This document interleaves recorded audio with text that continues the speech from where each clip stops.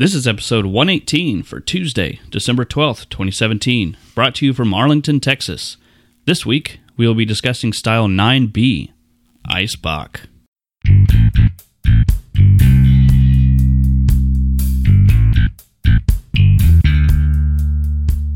Welcome to Brew Styles. My name is Chris, and together with Travis, Sawyer, and Powers, we take on the world of beer one style at a time.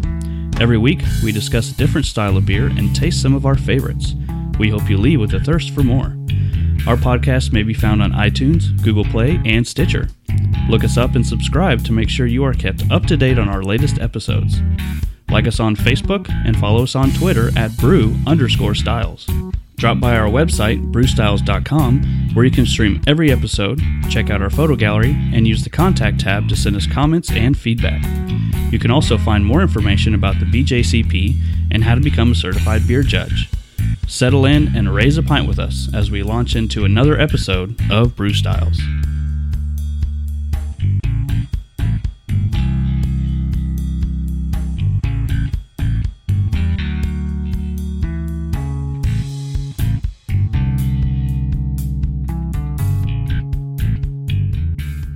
Well, welcome back, everybody.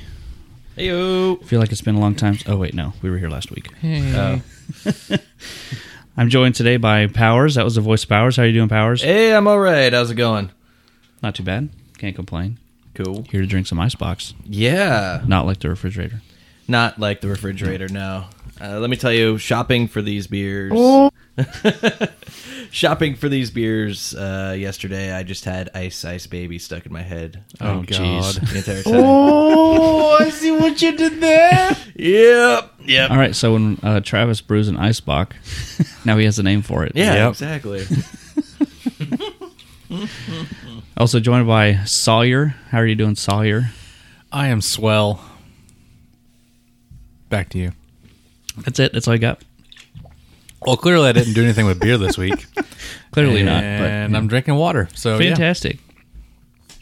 Also joined by Travis. How are you doing, Travis? Doing well, thank you. Yeah. You don't How sound are you? like you're doing well. I'm doing fine. Fine here. We're all fine. Thank you. How are you?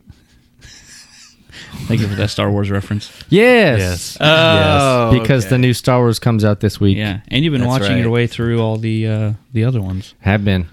How's that going? Pretty good. We're going to do A New Hope whenever we get done with the podcast tonight. Nice. Good. Did you skip episode 1? Nope. I watched that. Oh, wow. What order? What order are you watching them straight through? Like 1 through 6, or This 1 time through 7? Yeah, this time I did episode 1 all the way through 7. Okay. Last year, before With the Clone Wars Force in Awakens there. came out, I did the machete order. Yes, that one's the one where you start with 4. You start with 4, and then you go. Did you do 5 and then go back and do the prequel? Yeah, trilogy? you do 4 and 5 because Okay. 5 leaves off on a big cliffhanger. Yeah. And then 2 and 3 serve as like an extended flashback. Exactly. And then you finish up with 6 and And you- leave out 1 altogether. Yeah, because there's really nothing Star Wars plot relevant in episode 1 that you. Other than you meet Qui-Gon and he dies. Yeah, hooray! That's about it. Yeah. But I started at 1 and also added in the Rogue One episode, tossed that in there. And I even did the animated Clone Wars movie, which didn't really help the story at all. It was just kind of like it was a cartoon. Now you can't It's for get kids. all the way through all the cartoons before the movie comes out. So. Yeah, that's not going to work. Right. But at least I saw the movie. But anyway, Anyways. this is not Star Wars styles. Yeah, I got sidetracked. This is Brew Styles. Fuck beer. Anyway, so thanks for listening. Thanks for listening. Yeah. What an awful introduction I know, that and was roundtable kinda- Have you discussion. guys lame, not but, done you know, anything whatever. with beer? No, this I've week? been busy. No. This is a crazy busy week for me. Oh, really? Yeah, Okay. like no, there's nothing. There's just nothing there. Right. I haven't even really messed with my 2 beers that are fermenting right now because I have the Rancor Red, my Imperial Red IPA, and my Chocolate Coffee Porter that are both fermenting and whatever right now. So haven't even touched those. Right. So yeah, I drank a couple of new beers. Well, not like new beers, but beers that, again, I should have probably had by now, but have not. The Founder's Breakfast Stout last night. Very good. Yeah. That one is... Oh, yeah. Yeah. Yeah. That one is basically just, it's probably one of my favorite just stout beers I've had ever, I think. I'm trying to think of what would be better than it. Temptress is pretty dang good. Yeah, Sin Mint. No, I did have the Sin Mint a couple weeks ago. That one's okay. I mean, it's good, but it's... Mole Temptress is really good. Ooh. Yeah, that one. French is good. Quarter Temptress is pretty good. Temptress is good. Yeah. And I had a hop fusion beer for the first time last night too. Which I had one? a Feisty Blonde. Yeah, I've had a couple of those. Starting off, it's a little bit weird to get used to with like the honey and the vanilla and the fact that it's a high alcohol blonde. There's a lot going on in that beer. Yeah. It is a weird one. It's a honey vanilla. Wow. Drunk. Yeah. Maybe. So I mean, it was after I had kind of settled into it. It was better, but like that first glass I had was definitely shocking to the senses. Yeah. There are a lot of beers from Hop Fusion that I like better than the Feisty series. Because there's Feisty Blonde, Feisty Redhead, Right. which has cherry, and for me it kind of tastes like cough syrup cherry. And I completely disagree. That's like actually Yeah. one of my favorite beers from them, aside So, from the first Lipper. To each his own. Yeah, they've got a lot of really good beers there. I'm just not Yeah. a fan of those two. I was there a couple weekends ago when I did the pup crawl, and that was the second stop. And I got a flight. They had just released their barrel-aged beers the day before, so I was able to get barrel-aged First Slipper, which was incredible. The barrel-aged Boatman, their barley wine. Got a regular version of the barley wine, and barrel-aged Feisty Blonde, which was interesting. Right. I had another level of complexity there. Yeah. Yeah. I think I liked it better because in a way it kind of took away some of the intensity and the shock of the vanilla and all those flavors, because The you also honey get is so like prominent in that. Yeah. the citrus notes, but adding in the wood and the bourbon, which also typically will impart some vanilla, but it seems a little more appropriate, I guess, since it was Okay. barrel aged and those flavors fit together really well. So it's nice. I think it'd be really cool to try and barrel age a beer, like homebrew wise. Yeah, there are a couple of different ways you can do that, like in an actual barrel. Yeah. No. But they're really expensive. Yeah. Even just like a 2-gallon barrel, I think it's like $60 or $70.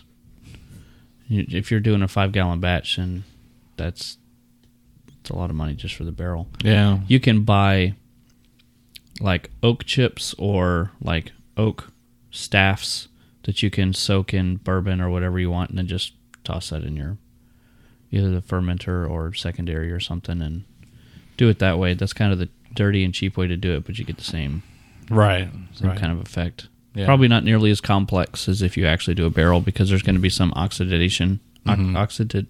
Oxidation. Yeah, let him talk. Let him fight through that one. That's My bad. That was interesting. hear that again. I next don't know week. why I like stuttered. Oxidation. Today, Junior. I know how to say oxidation. That's kind of strange. Anyway, yeah, so with the barrel, you do get some other notes that you wouldn't get just from using the oak chips and whatever. But I've never done that. I know Travis has used oak chips before, but You get some level of success with that. Yeah. Crap, I can't speak either. Success. English is hard. Yeah, because on the inside of an actual barrel, you're going to get char, and then those notes don't come through in just toast chips.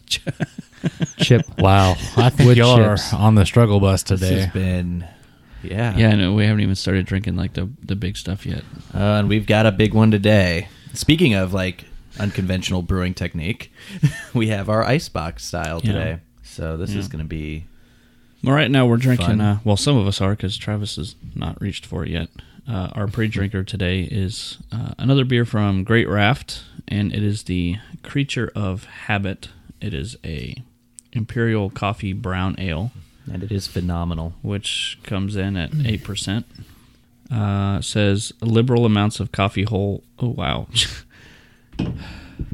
I can't English today. English. We're on the struggle bus.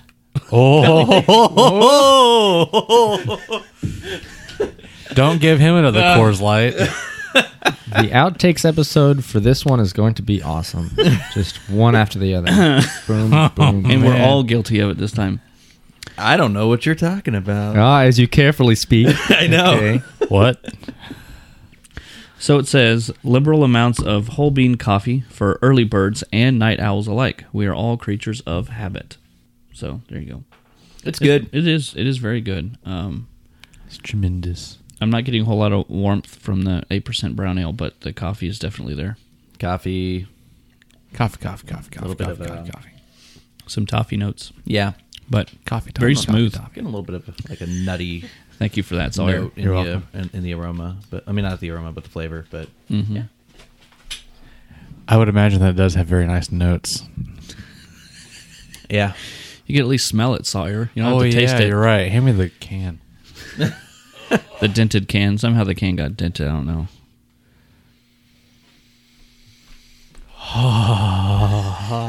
Welcome to our new weekly segment called Sawyer Smells Beer and Has an Orgasm. Sawyer I want to get sniffs. me some climax.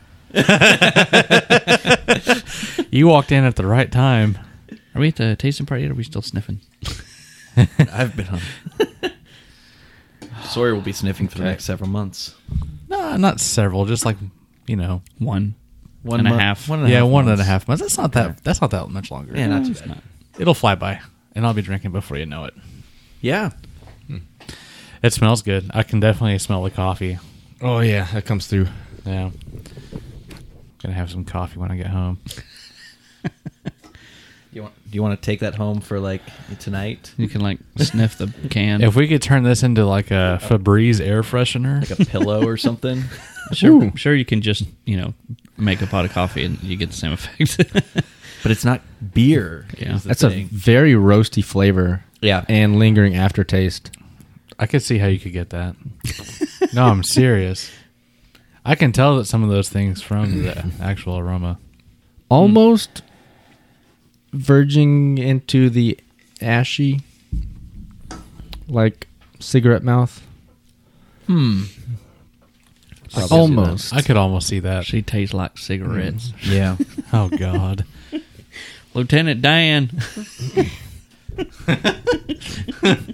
Run, Forrest. Yeah, like the morning after having a hard night of drinking and smoking, you wake up and you get that lingering cigar Yeah. taste. I've been there. I could go for a Baby cigar. must suck ash. But once you get past all that, all the other flavors are quite nice. Yeah. Just maybe It's a little harsh. a touch too much. Yeah, it's good. A little harsh, but overall it's pretty good. I like it. I like it. Yeah. I'd buy it again. Smells nice. All right, well, thank you to our listeners again. Thanks to our listeners. Again. And just a reminder, if you haven't hit that subscribe button yet, go ahead and do that so you Subscribe. can make sure you get all of our latest episodes. Word. Things are going to be heading in a little bit different direction in the future. We're going to kind of rework how we do things a little bit just because it's getting harder and harder to find some of these styles that we want to feature. So we're going to do a call out to our listeners. Calling you out. All call for beer. Don't send us all call though, because we can get that one here. Yeah. But basically, what our idea is if you're not from around the DFW area where this podcast is hosted out of, and you have some local favorites that you would like for us to taste and talk about, then you should email us, and we can give you an address to ship that to. And then what we'd like You to can do, email me at fratto.brewstyles@netscape.navigator.org. no, that's not right. I'm not sure that's correct. Chris at Brew Styles. Yeah, just do that would be easiest. Chris at brewstyles.com, and I can send you my address, and you can ship us some beer. And what we'd like to do is actually call you and record that conversation as part of the episode, to where we can drink the beer with you that you send us. Yes. And have a conversation about it. And, that'd be really cool. Kind of reach out to our listeners a little bit, feature some different parts of the country, and maybe some beers that we can't get. I think it'd be pretty cool. So And you could drink right along with us. Yeah. absolutely. Yeah. Yeah. So if you're interested in doing something like that, then send me an email, chris@brewstyles.com, and we can work out the details. I imagine we'll get some new drops out of this too. Yeah. Jim from Iowa just yelling something random or something. I'm actually really excited about this idea. Yeah. I think it could be really cool. Hopefully we'll get some interest, Yeah. people that want to It's the actual mailbag. participate and contribute a little bit to the podcast, and Yeah. I think it'd be really cool. We're also going to be kind of Balls. What? Balls. What? Oh, you said mailbag. I said mailbag. Yeah. Powers. Yeah. That's You're where, looking at me when you hit the balls button. That's where you find your Ball. Oh, This is in your mailbag. your mailbag. jeez. In your mail bag. Balls. Anyway, We're also going to be kind of changing up, like even just what we talk about format that we've been doing. Like we're not necessarily going to tie these to specific styles anymore, are we? Well, every Yeah. so often we will. more or less focus on what's commercially available rather than, like, for instance, last week when we were doing dark mild, it was kind of hard to find that style. Yeah. But maybe we'll kind of expand it out to a broader style, like wheat beers or sour beers or English beers, and just kind of grab a couple of things that are commercially available that maybe we haven't featured yet, or things that we haven't tried, and just kind of talk about it in a more broad sense rather than try to focus on the exact BJCP guidelines. Of course, we'll all tie it back in. Yeah. And, kind of compare it to what the guidelines say. Maybe not necessarily judge each beer, but definitely talk about it and compare it against the guidelines just to kind of tie it all back in. And then the third part of this is we'll do some homebrew specific episodes where we'll pick a style and we'll all homebrew something. Or listeners, if you have a style that you've homebrewed that you really enjoy, or beer that you've made that you really enjoy, and you want to send us a bottle of it, we can definitely talk about it. And as we have 2 certified beer BJCP judges, beer judges, we can give you our feedback on it and maybe help you to tweak it a little bit if you're trying to make it better, or you're ready to enter it in a contest and you want to kind of get a preliminary idea about how it would be received, anything like that. Same thing, send us an email and we can work out the details and figure out what's going on with that.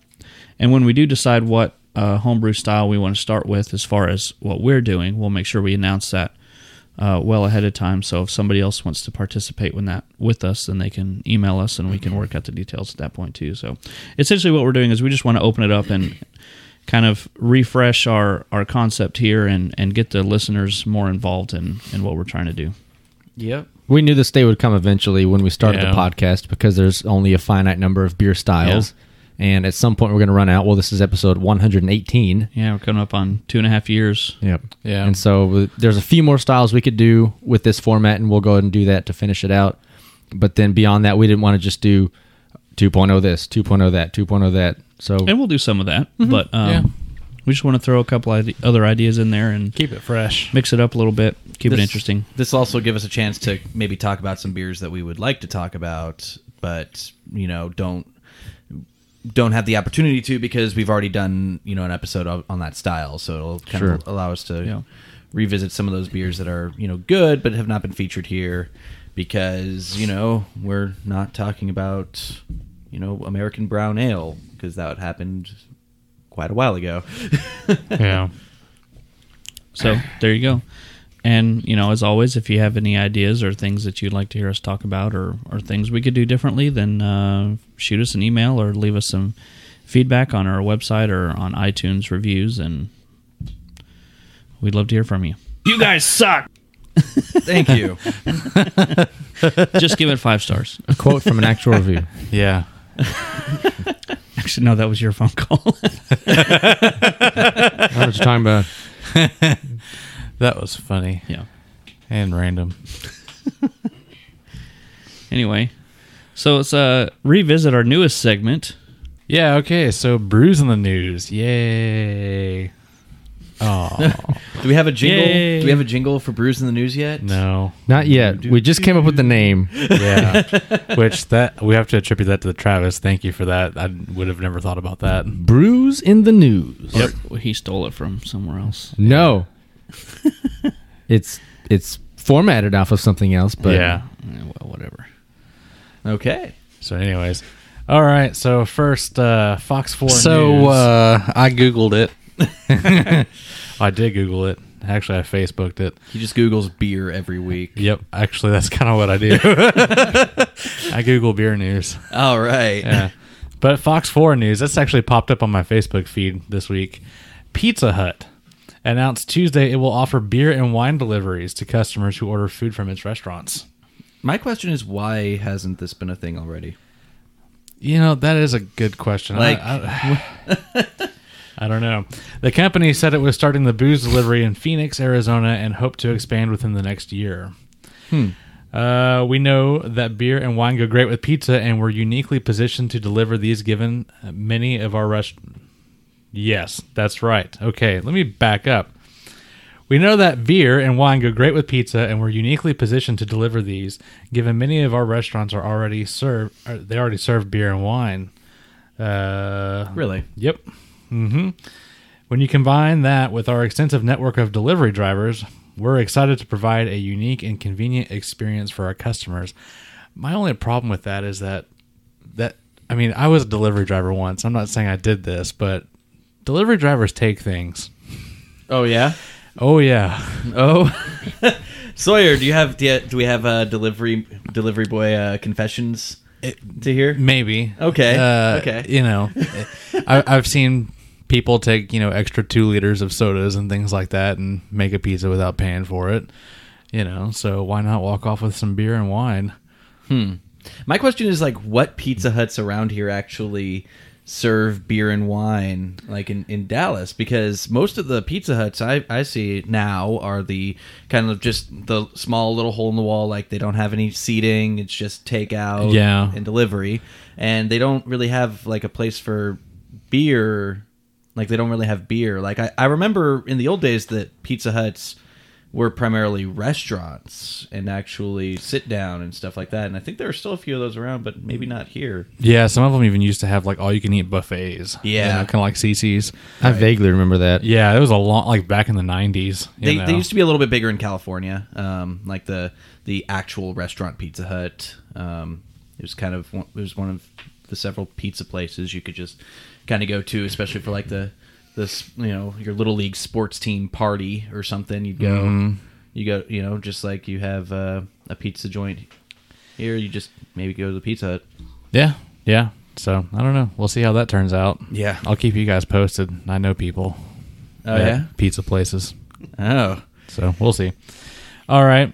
So let me ask you guys something. Would you be interested in having a beer, and specifically a Russian Imperial Stout that tastes like a Krispy Kreme donut? There's a donut beer, the Rogue Voodoo Donut, I think. They do have a donut beer, but I've never had it. I'd try it for sure. This one's very specific to Krispy Kreme. Okay. I don't know how many of them I could have because that sounds just like a rich, Yeah. Yeah. full-bodied and malty. Yeah. Well, even though these guys call these bars, are really not, they're breweries. 2 Tampa Bay, Florida area bars have combined their talents and their sweet tooth tendencies to collaborate on a new limited edition beer that's made with actual Krispy Kreme donuts. Okay. Hidden Springs Ale Works and Arcane Ale Works are both in the process of brewing the Russian Imperial Stout with the sugary treat, and expected to be available by January. It's interesting that it's going to be an Imperial Stout. Yeah, it's going to be 12.5%. Huh. And the bottle will cost $25.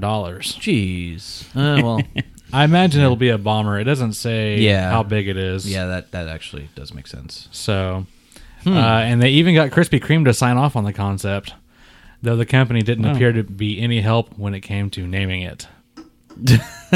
So a little bit of co-branding, Yes, taking the free marketing.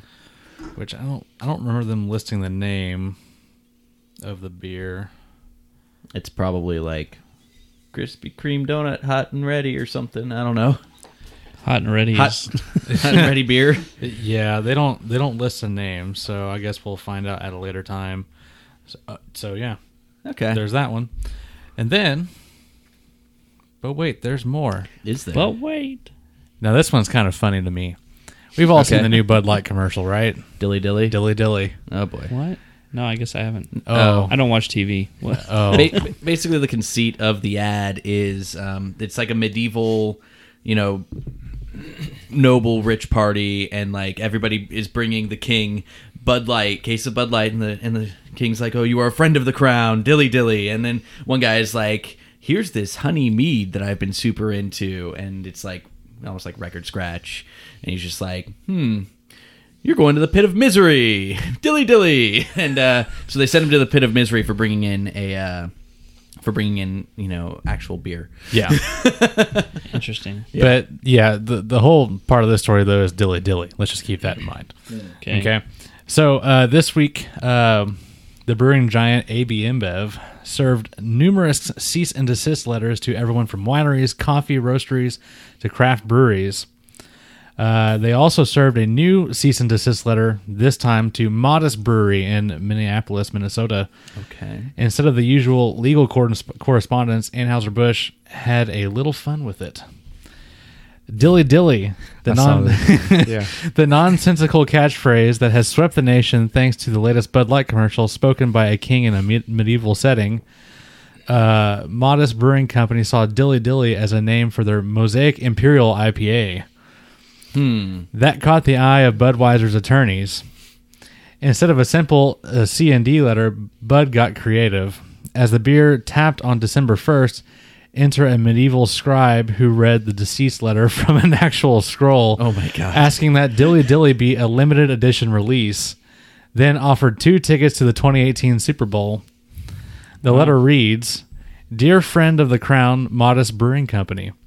Congratulations on the launch of your new brew, Dilly Dilly Mosaic Double IPA. Let it be known that we believe that any beer that is shared between friends is a fine beer indeed, and we are truly flattered by your loyal tribute. However, Dilly Dilly is the motto of our realm, so we humbly ask that you keep this to a limited edition, one-time only run. This is by order of the king. Disobedience will result with additional scrolls." Ooh. What if I want that guy to come back? I don't know. But there's a lot of undertones in that. Yeah. Yeah, well, it goes on. Then a formal warning, and finally a private tour of the pit of misery. Please send a raven, letter, or electronic mail to let us know that you agreed to this request. Also, we will be in your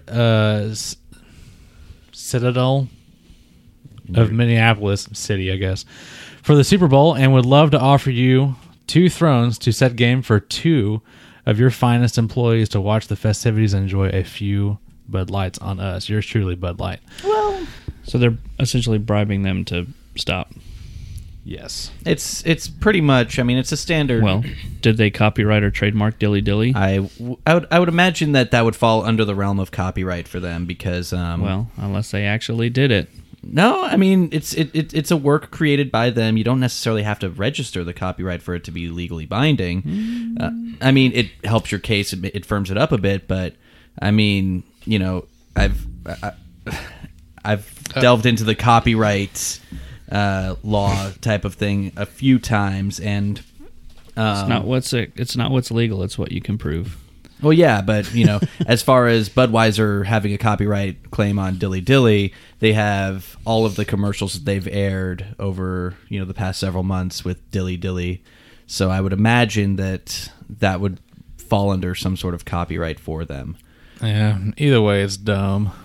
Like, I mean, come on. And they're also calling themselves the King. Yeah. Yeah. Which, Like, no. they rule that's- all of things beer. Budweiser That's is more the the king role. of beers, Well, man. I'm just saying, it's kind of... That's more the role playing aspect of it. Is it, though? Speaking I of, really don't know for sure. Speaking of the Kings. The most important thing about it, though, is they got people talking about them. Exactly. Yeah, absolutely. And naming beers after them. Hmm? Speaking of... I'm sure it was done in jest. Yeah, I'm sure. A jester? Oh! Just a king. In the courts and kings. Dilly dilly. Dilly dilly dilly dilly. So, okay, one last one. Okay. Which state in the United States do you think produces the most beer every year? Colorado. California. Any guesses, Powers? Wisconsin. Okay, you're all wrong. Texas. No, you're still wrong. Pennsylvania.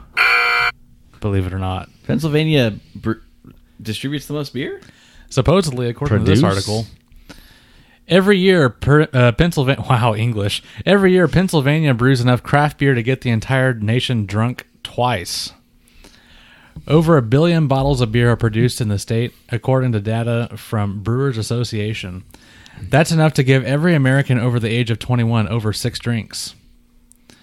In a niche industry, which still only accounts for about 12% of U.S. beer sales, according to Brewers Association data, that's a lot of beer. That's all I had to say. So I thought that was interesting. Pennsylvania, of all places. I think they have Yingling as base. They have there. Yingling, Yeah. yes, and that's one of the biggest ones. Yeah. But that wouldn't necessarily be craft. No, but it's still definitely beer. macro. It's beer. Yeah. I think they were just trying to be very general with beer. They weren't saying craft beer. I could have sworn I heard something. I don't know. Maybe I'm crazy. So Well, even with like Coors and Miller and all of that, you would think that yeah. because Coors is brewed in Colorado, that's a pretty big distributed beer. Yeah. That's why I went with Wisconsin, Yeah. Miller and all that. Yeah. So that is Brews in the News. Brews in the news. We'll get you a theme song eventually. All right. Sounds good. What are we talking about today? Icebox. We've already made the joke, but it still pops in my head. That's a little cold. As in don't the you think? refrigerator. Oh. How Sawyer are you? I am not drunk. You're Sawyer, though. Oh, yes. He's very Sawyer. 100%. Yes. 100. All right, so who's going to give us some guidelines? I read it last week. I can do it. All right.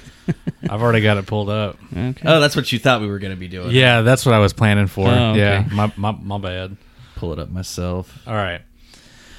So, overall impression. It's been a while since I've read through things like this. A strong, full-bodied, rich, and malty dark German lager, often with a viscous quality and strong flavors. Even though flavors are concentrated, the alcohol should be smooth and warming, but not burning. So we don't want any kind of burning. Aroma.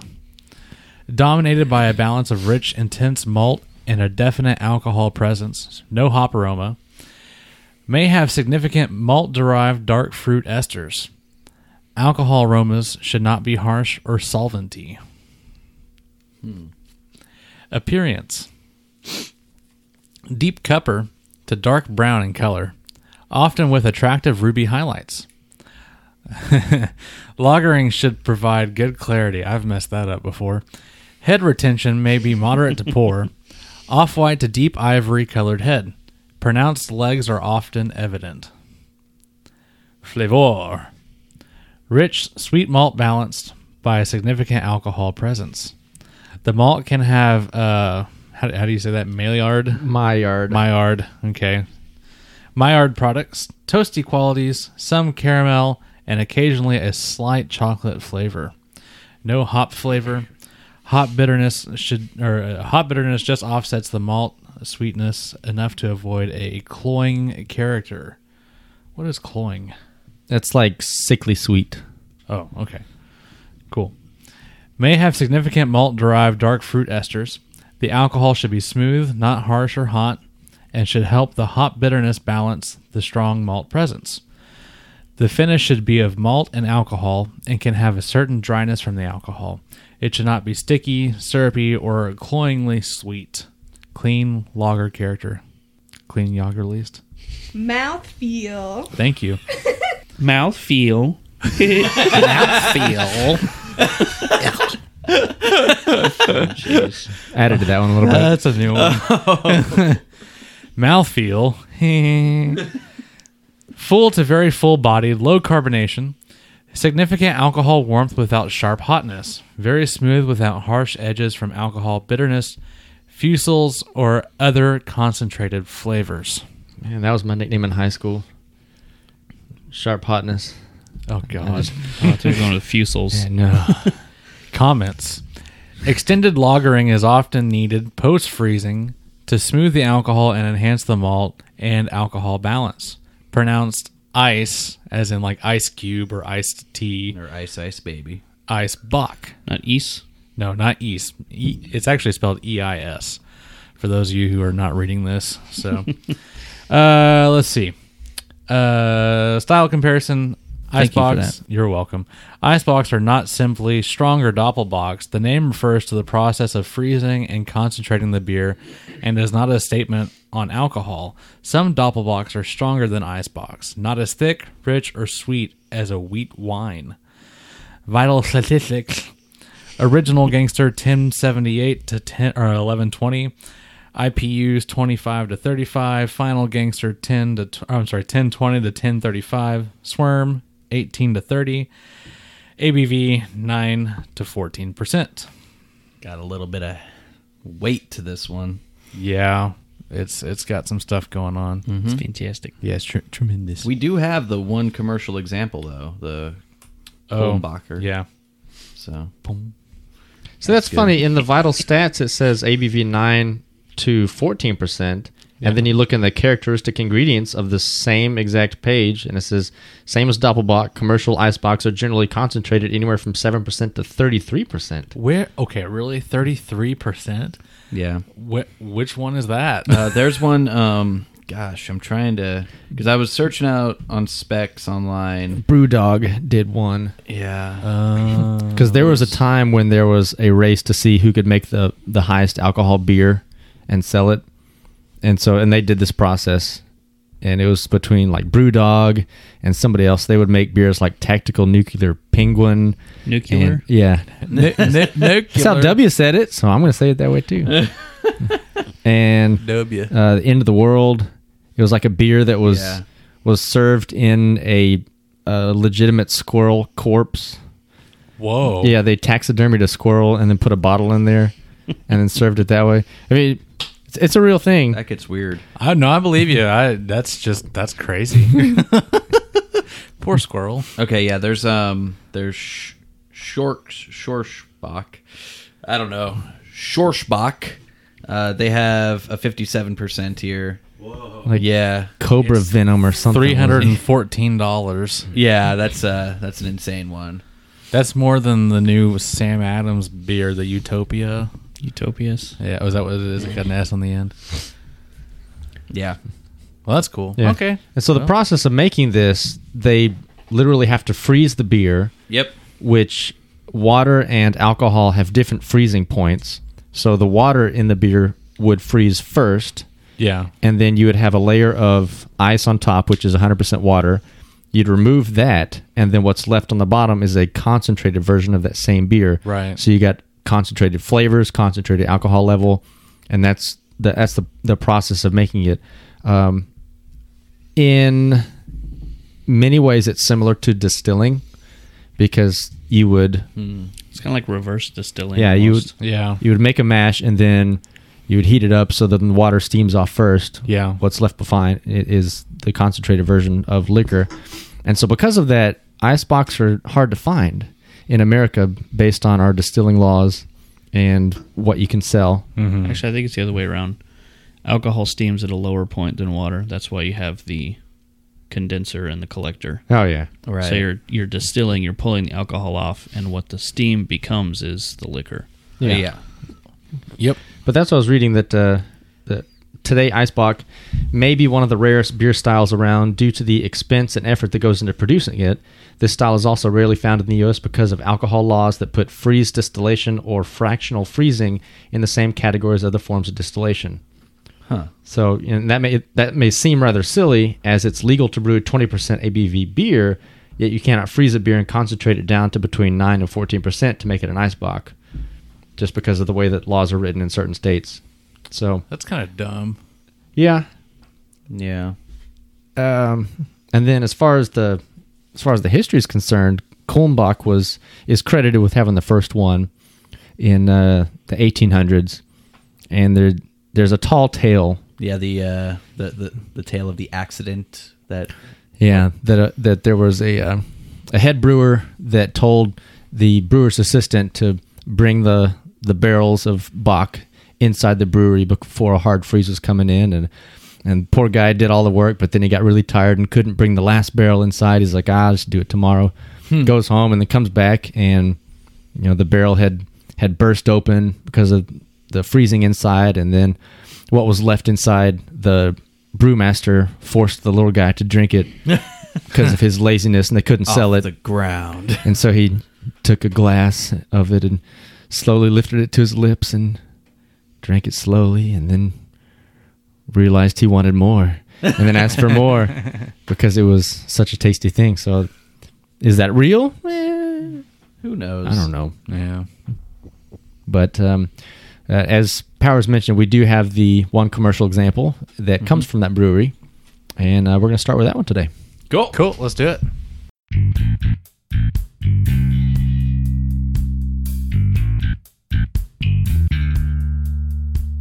Well, our first beer, as we've already said, is the commercial example, Kulmbacher Eisbock. Eisbock. I don't even know why I'm saying it like that. I don't either. We already discussed this. Yeah, it was in the guidelines. Ice Bock, Eisbock. like frozen water. Yes, I know. I just... Also like ice, maybe? Ding, ding, ding, ding, ding, ding, ding. Yep. Like the Exactly. refrigerator. All right. Yeah, for like the refrigerator, yes. They are...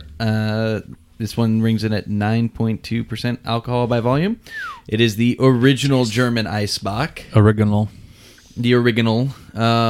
Funny thing, on the neck of it, it actually doesn't say it's beer. It says it's malt liquor. So... That's a Texas thing Is it? with labeling. Okay. Because I'm not sure. That might just be related to the fact that, like those distilling laws, can they actually label this as beer? Or... Because I don't actually see this called beer anywhere on the label. Yeah, there were some stupid Texas laws as far as labeling that below a certain percentage you called it beer, and above a certain percentage you called it ale. And then that was kind of stupid because you had things like Imperial Pilsners that were labeled ale Even though it was a in lager. Texas, even though it was a lager, yeah. And then Right. malt liquor was another category on there too. So Okay. I bet it has something to do with that. At some point they got rid of those laws, but I'm assuming that Kulmbacher just left the label like it is. It's like, whatever. Right. Okay.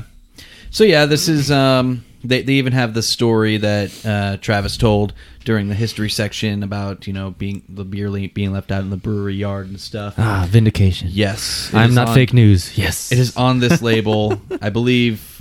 Well, because this is the original Eisbock, I believe that this is the brewery where that happened, allegedly. So Origins.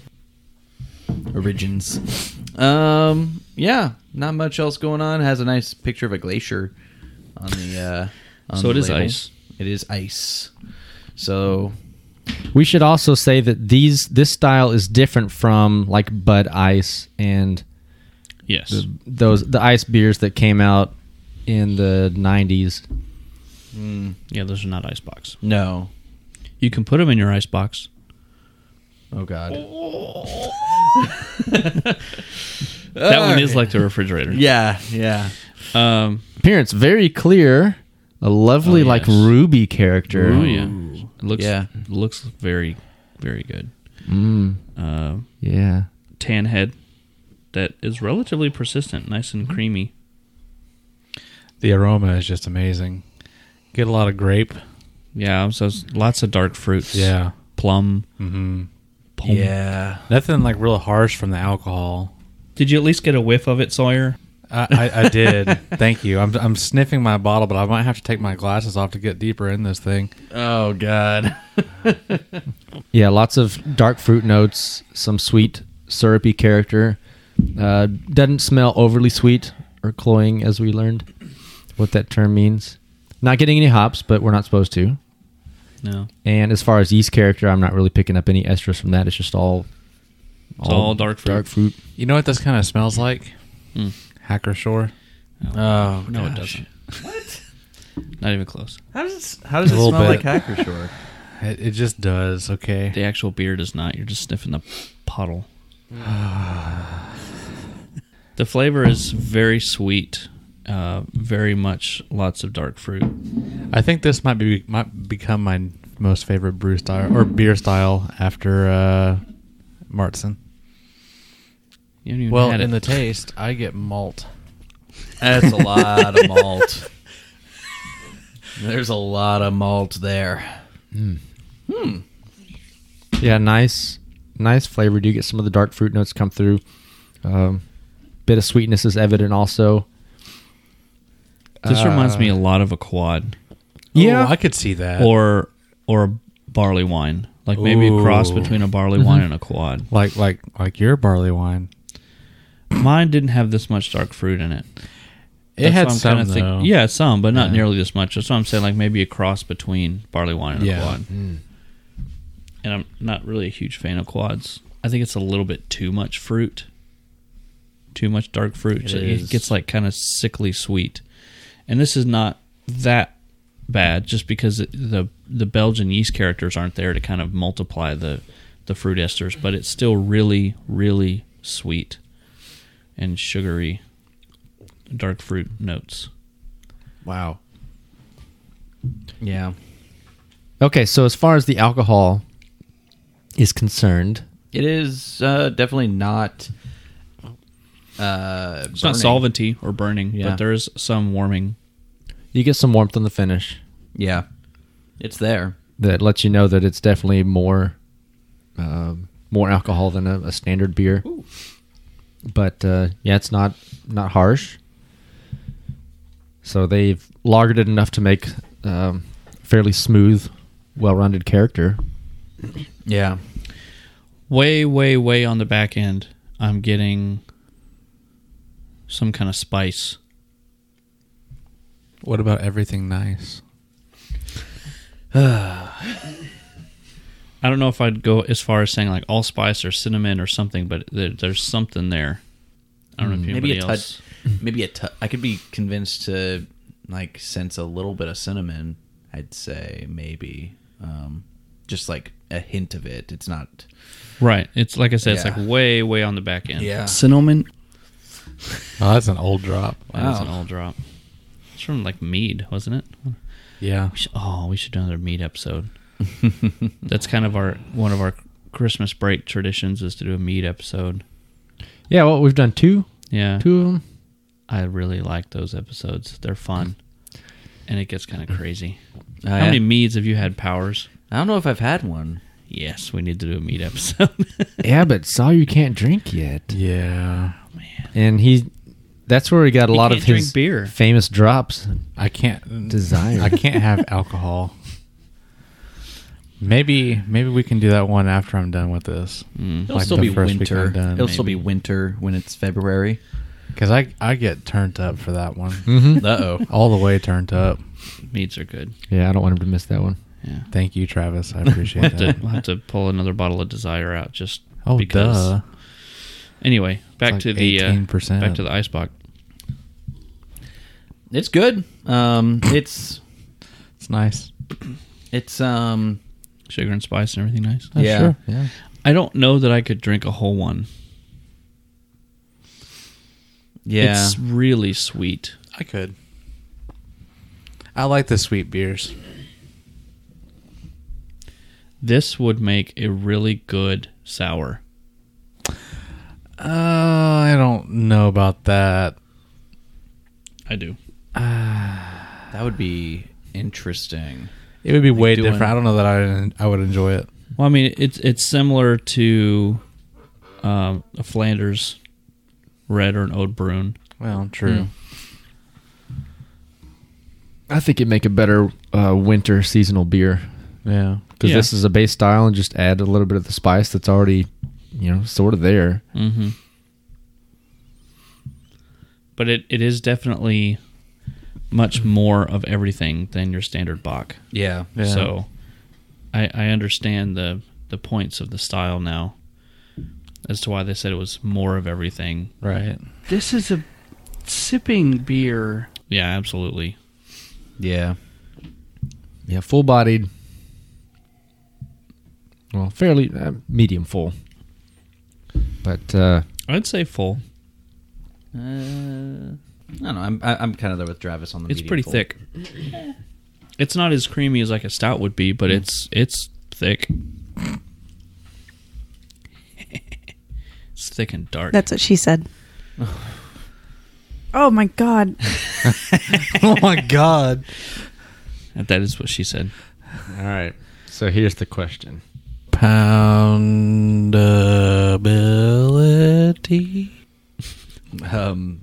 1. I don't think I'd go that low 3. I'm gonna say 4. 1.5. because it is still it is still a lager, and so a lot of the harsh characters have been lagered out of it.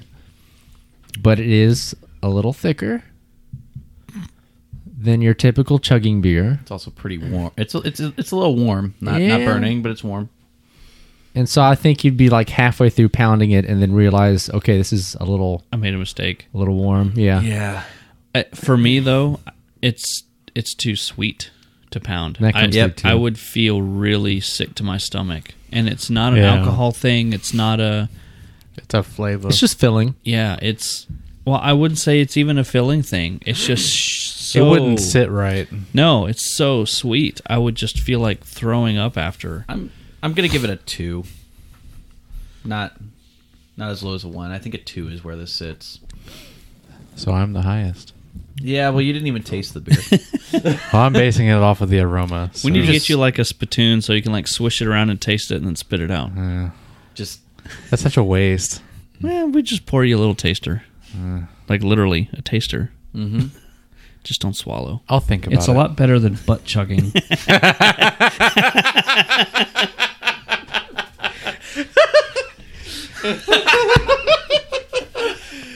Oh, Thanks for that, Travis. I forgot all about that. I mean, you could do. Oh god. You could do the thing where like you just stick a straw in and then like you do like a little straw taste test. It's Yeah. just a little taste. I'll think about it. Yeah. At least get you, because I just see you sticking these bottles up your nose, and it just depresses me. I know. Like- it depresses me too. The fact that you get so excited, you're just like, It smells so good. Travis, did you say a number? Not yet. Okay. Oh, so it may not be the highest. I think it's going to be funny when Sorry comes back one week and he has a regular straw and he tries it. He's like, oh yeah, I think I can do this. The next week he comes back with like a gigantic straw. It's like I'm Like one of one of the massive pixie stick straws. With the swirls. Yeah. I promise, sweetheart, I'm just doing a little straw full. That's it. Of a gigantic straw. I think I could do 3 on this one. Okay, so yeah. They're still the highest. It's a harsh 3. Sawyer. What'd you say? What was I your said number? 3. You said 3. Yeah. Yeah, I'm at a 2. As far as BJCP goes, though, I mean, it is listed. Yeah. So It's the it'd have only to- one listed. Is the Yeah. the beer the style was crafted after. So Yep. it'd have to be 45 at least. Yeah. I don't know if an entire style of beer is based off of one beer and this is it. Would that be a 50? I mean, if the guess. entire style was created off of this beer, like this specific one, you'd have to give it a 50, right? the perfect score, Because it's not even like it's a style, and a lot of people brew the style. It's we created this style because of this beer. Well, I think the judge in you has to leave a little room for improvement. What? How do you improve on the beer the beer. that the entire style was made? Okay, 49.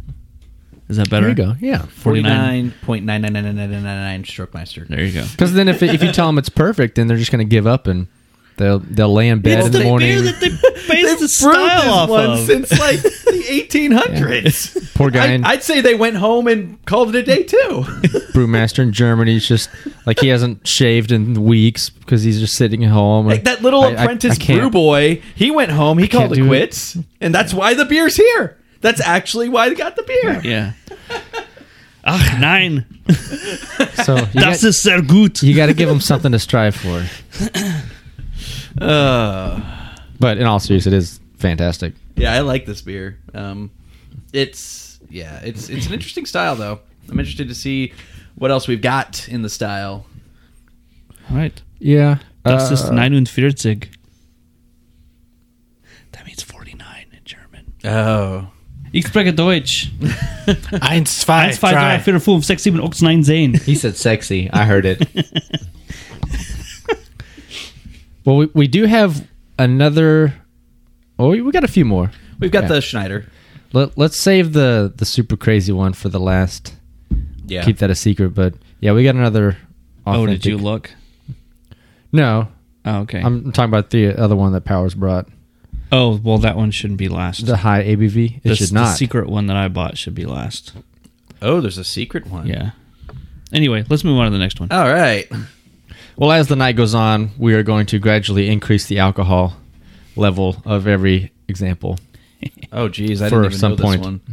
So yes, our first example was what, 9%? 9 point something %, yeah. Yep. For the next example, we're gonna take a few steps up and head to the 12% range. Ooh. Nice. Getting And a little feisty now, aren't we? this is also from Germany, the Schneider Aventinus Weizen-Eisbock. And we have featured the regular Schneider Aventinus before. Mm-hmm. And what that is, it's a what is it? A dark wheat beer. Yeah. Well, they also have a wheat Doppelbock. Yes. So I think that's probably the base beer. This one. So I almost picked that one up. when we poured it, we did notice that it's pretty cloudy and as a wheat beer, and also probably re-fermented in the bottle. Those are things to be expected. But on the back it says or maybe it's Aventinus. We had this problem last time. Weenus. Ooh. Yeah, just go with that. Call it Weenus. Call it a day. We're done. Aventweenus. Aventweenus.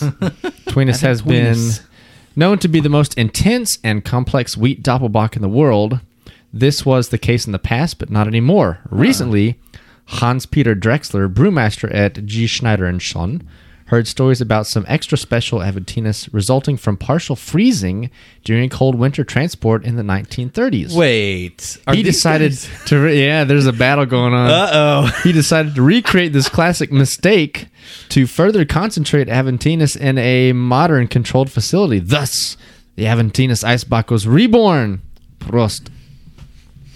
Do they think they did this? Because Kulmbacher did this. They think they See, didn't. Kulmbacher said the 1800s. Yeah. And this one has the 1930s listed on there. And I'm just gonna be honest, the fact that the Kulmbacher's the commercial example, I think I believe them.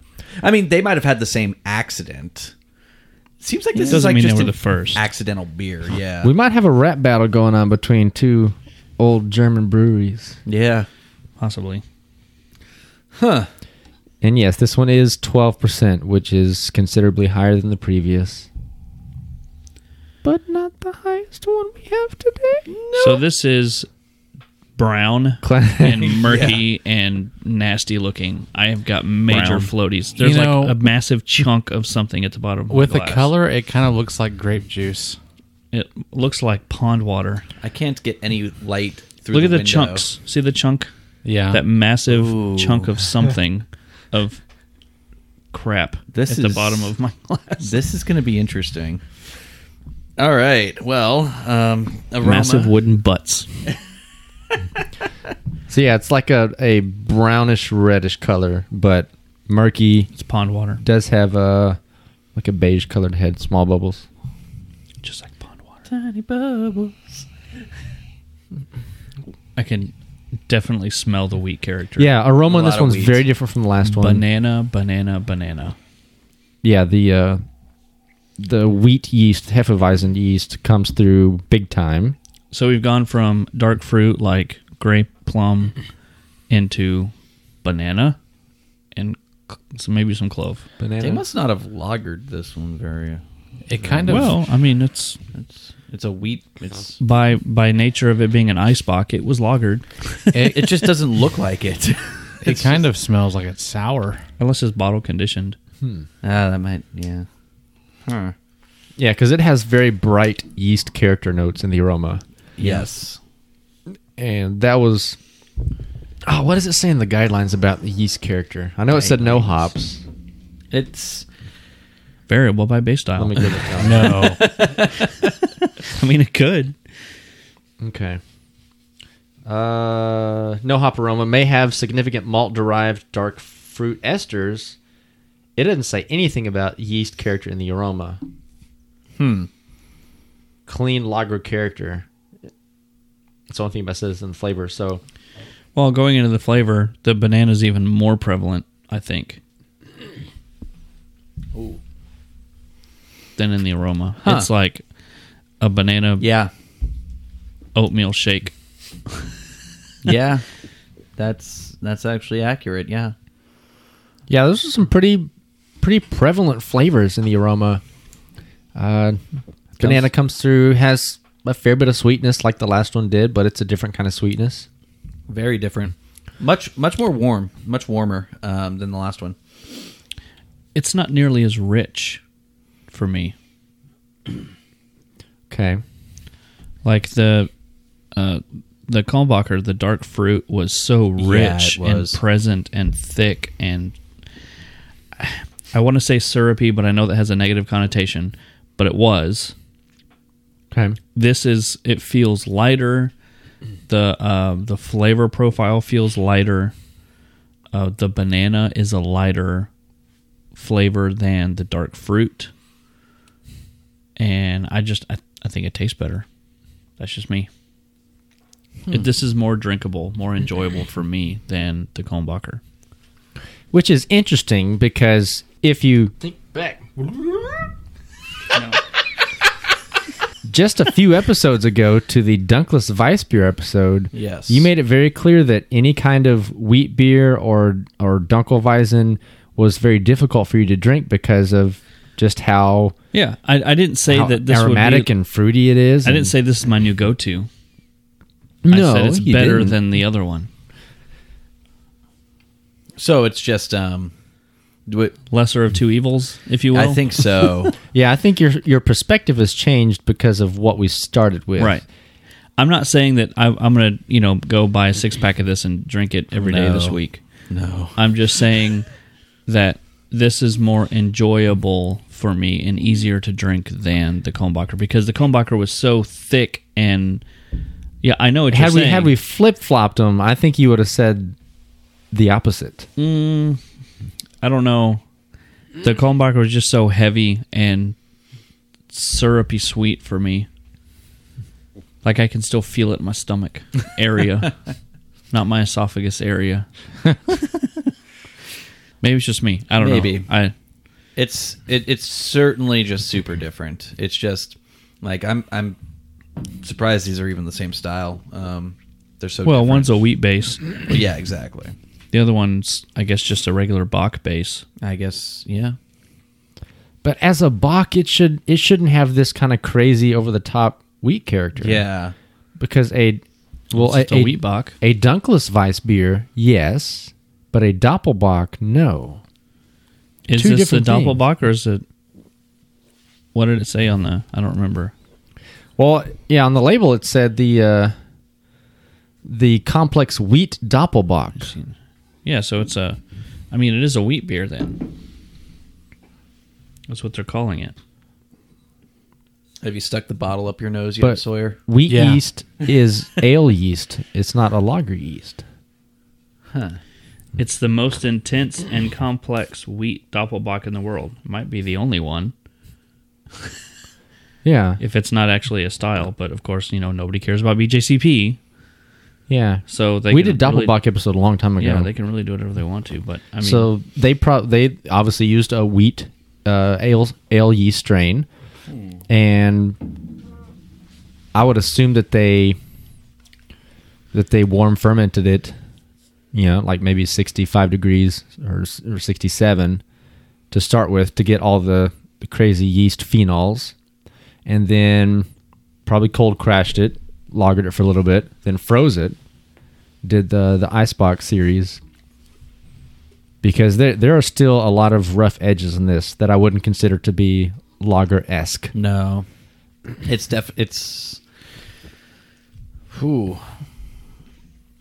It is hard to nail this one down. I mean, it's obviously just the wheat based nature of it is just so jarringly different from the last one that I would tend towards the first one personally.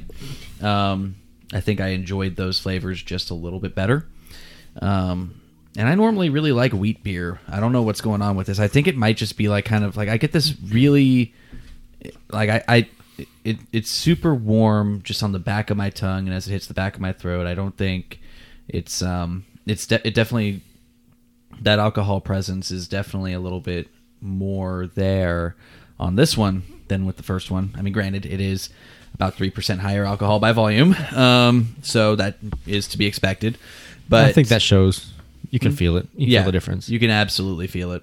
And I think that's why I'm having a little bit of a harder time enjoying this one, because I get the initial flavor. The initial flavor is pretty good.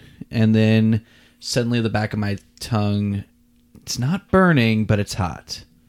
I'll say that for sure. I get what you're saying. Yeah, I had been to Specs earlier this week to look for a beer, and I couldn't find one. But I did run into the Firestone Robertson, their TX bourbon. Ooh. That is a locally Fort Worth made bourbon. Okay. And they had released it in December of last year, and there was a huge line for it. Demand was crazy. I could never find it. And so I ran into it this week, and fairly expensive bottle, but I was like, I've never seen it. I always wanted it, so I decided to get it. Yeah. I took it home, poured a little taste for myself, and it definitely has an alcohol burn like you'd expect. Oh yeah, 45% bourbon, but I get obviously nowhere near the level in this beer, but I do get some of the similar kind of alcohol warming characters. Yeah, it's not over the top, but it's to the point where it's almost between warm and hot. But it's not to like solventy levels at all. I agree with that. Yeah, but it's definitely it definitely affects my enjoyment of it for sure. I'd say it's it puts a little bit of a damper on my enjoyment of the actual beer. For me, based off aroma, I would definitely pick the first one over this one. This one, it smells sour to me. Huh. I don't know that I like that. It's almost like a punch in the face. I don't know. I can see what you're saying. Maybe it's the fact that I'm sniffing it out of the bottle versus the glass. And the fact that you've got those chunks down there. Oh, that that are still too. in there. Yeah. So I don't know. Maybe I'm just getting an extra bit of something, but no, it's definitely a different smell. It between is the bottle and the glass. So I really like sweet beers. I don't like. I mean, I like sour beers, but not as much as I do sweet. So I would definitely pick the first one. I'm not getting sour. It's just the wheat banana character is kind of... That may be what it is. It's just different. It kind of makes it seem like it's sour, but it's not. I don't know. So I really do think this style would sour well. I agree with that. Yeah, because you brought that up, and then I smelled it and I just thought sour, and I could see this as being a,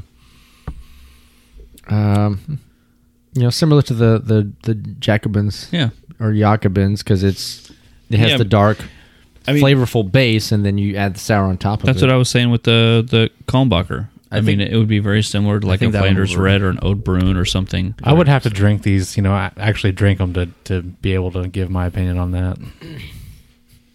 It'd work. It would work for sure. I'll take your words for it. Now, the issue I think would be having the sour yeast survive the high alcohol atmosphere. Or I guess maybe you would sour it first and then freeze it. That'd probably be the way to do it. Yes. Because the souring usually happens... Well, if you're using lactobacillus, that would have to happen before you actually ferment it. I think something with this, you'd probably want to do a blend. Like maybe pull off a gallon or so and then sour that one. And then do the other one standard, blend them together, then do the Ice Bock freezing process so that you do still have that. I wonder if it would up the sour flavor too. Because if everything's magnified with the freezing process. That's what it seems like. Everything is concentrated. Flavors, aromas. It would All right, depend I have on my how new long-term project. I I have the ability to do an ice bock. You do. Yeah, but that little because my fermentation chamber is a freezer. Oh, It's like a dorm-sized fridge, but it's a Right. freezer. okay. Remember that one time Perfect I size for accidentally did an ice bock? Yeah, and didn't you throw it away? Well, yeah, it was on the ground. It melted. No. Yeah. Well, no, the ice is what you discard. Well, no, I mean everything was on the ground. Oh, Yeah, so this Like might pants be on the ground. looking like a fool with your pants at the ground. Yep. This might be a good time to bring up how you would do an ice bock as a home brewer. You could freeze it in the keg like I did. Sure, yeah, you could freeze it, but then you have a keg with a layer of ice and then the sweet liquid on the bottom. So how Yeah, are you going so- to... actually, so I'm sorry. I have the answer. Well, I know. I had one Ooh. thing before you get to that. When mine froze, the alcohol froze too. Oh, so Then you froze- you froze it too cold. Yeah, it was too much. Yeah, I didn't do it on purpose, So- but But yeah, yeah. I mean, because I just opened up the keg one day and it was frozen. You froze it too much. I froze it. Why is like accidentally freezing beer like a thing that happens? Yeah, I that's may actually a or may good have question. not put Because the beer it happened in to the both freezer these to guys, cool down the- faster, and and I forgot about it, and and now it's frozen. That was a good day. So yeah, because apparently both of these breweries accidentally froze their beer at some point. yeah, I mean you can freeze alcohol. Oh yeah, no, but like, It's not like alcohol is unfreezable. well, I know, but it's just funny When how you're it in the happens. German Alps during the winter and it reaches 20 degrees below zero, then yeah. Better butt chug. There's been So- plenty of times when I've been at a party and then I've stuck a can of warm beer in the freezer because I wanted to drink it quickly and and then then- forget about it. and then that's a And then, terrible yeah, day. you wake up the next morning, and if it's your house, then you open it up, and you're like, oh, crap, because it has burst, and you have frozen beer everywhere. Or you get a picture from an angry party member who owns the house and sends it to you. yeah. That has happened more than once. So our good friends Jamil Zainashev and John Palmer have their book Brewing Classic Styles. There's actually a ice bock recipe in here, and I was going to wait until the end when we used to do a homebrew recipe, but since you asked the question about how to do this on a homebrew level, Teach to the teachable moment. I guess his process is very spelled out in here on how to go about doing this. One of the first thing he says is the mistake many brewers make when attempting the style is that they start with a beer that has too much alcohol and caramel flavor. Okay. They end up with a beer that is overly sweet and candy-like, or one that is very hot with solvent-like alcohol. It's important to brew a very clean Doppelbock-type beer with a good level of attenuation. Once it is concentrated by freezing, any fermentation flaws become concentrated and more intense. Oh, So you makes want to sense. make sure, so maybe that answers our souring question. So you want to make sure that you have a really good base beer that's not over the top. Right. Okay. It So needs to something be- simple. Right, something very simple. beer. Pale ale.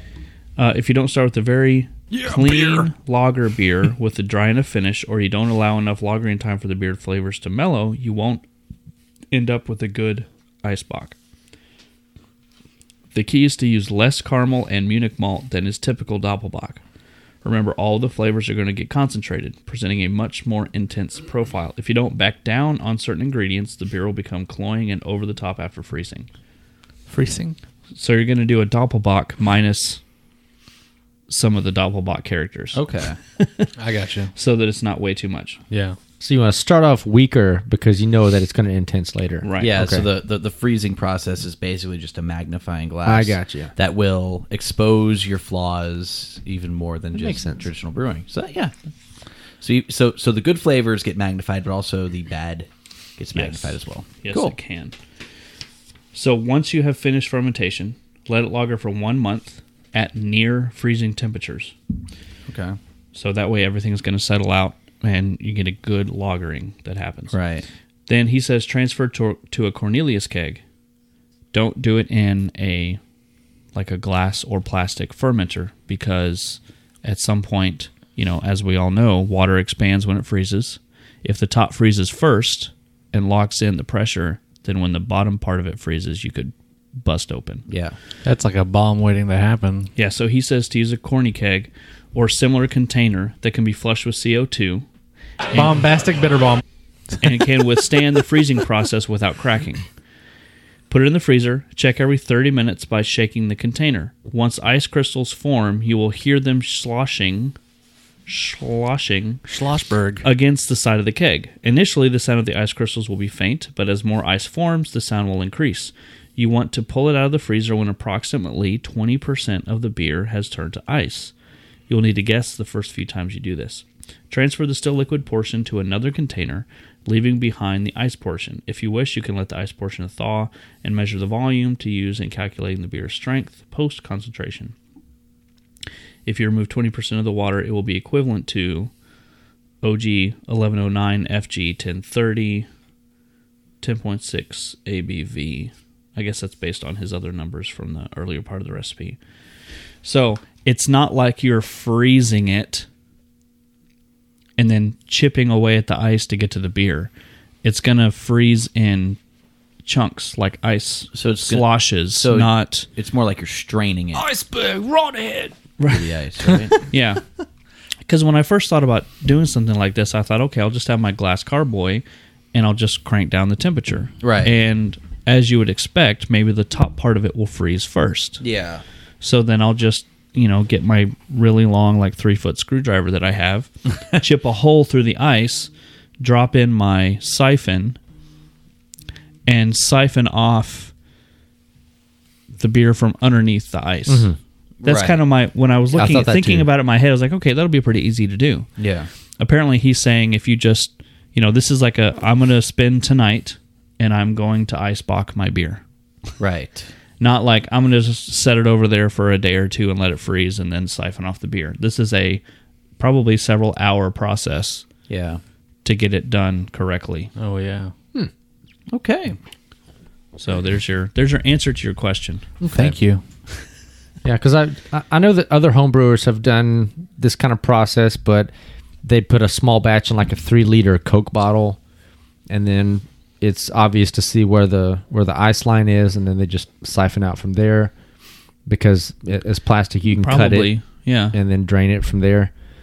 But I do like the method of freezing it and being actively watching, and listening and see when the ice level is at the proper percentage. Right. Yeah, that'll be fun to try. Oh, I did find out about my Christmas present this year, and it's going to be a chest freezer. You found out about Really? it by accident or on purpose? I made a deal for my Christmas present. Oh.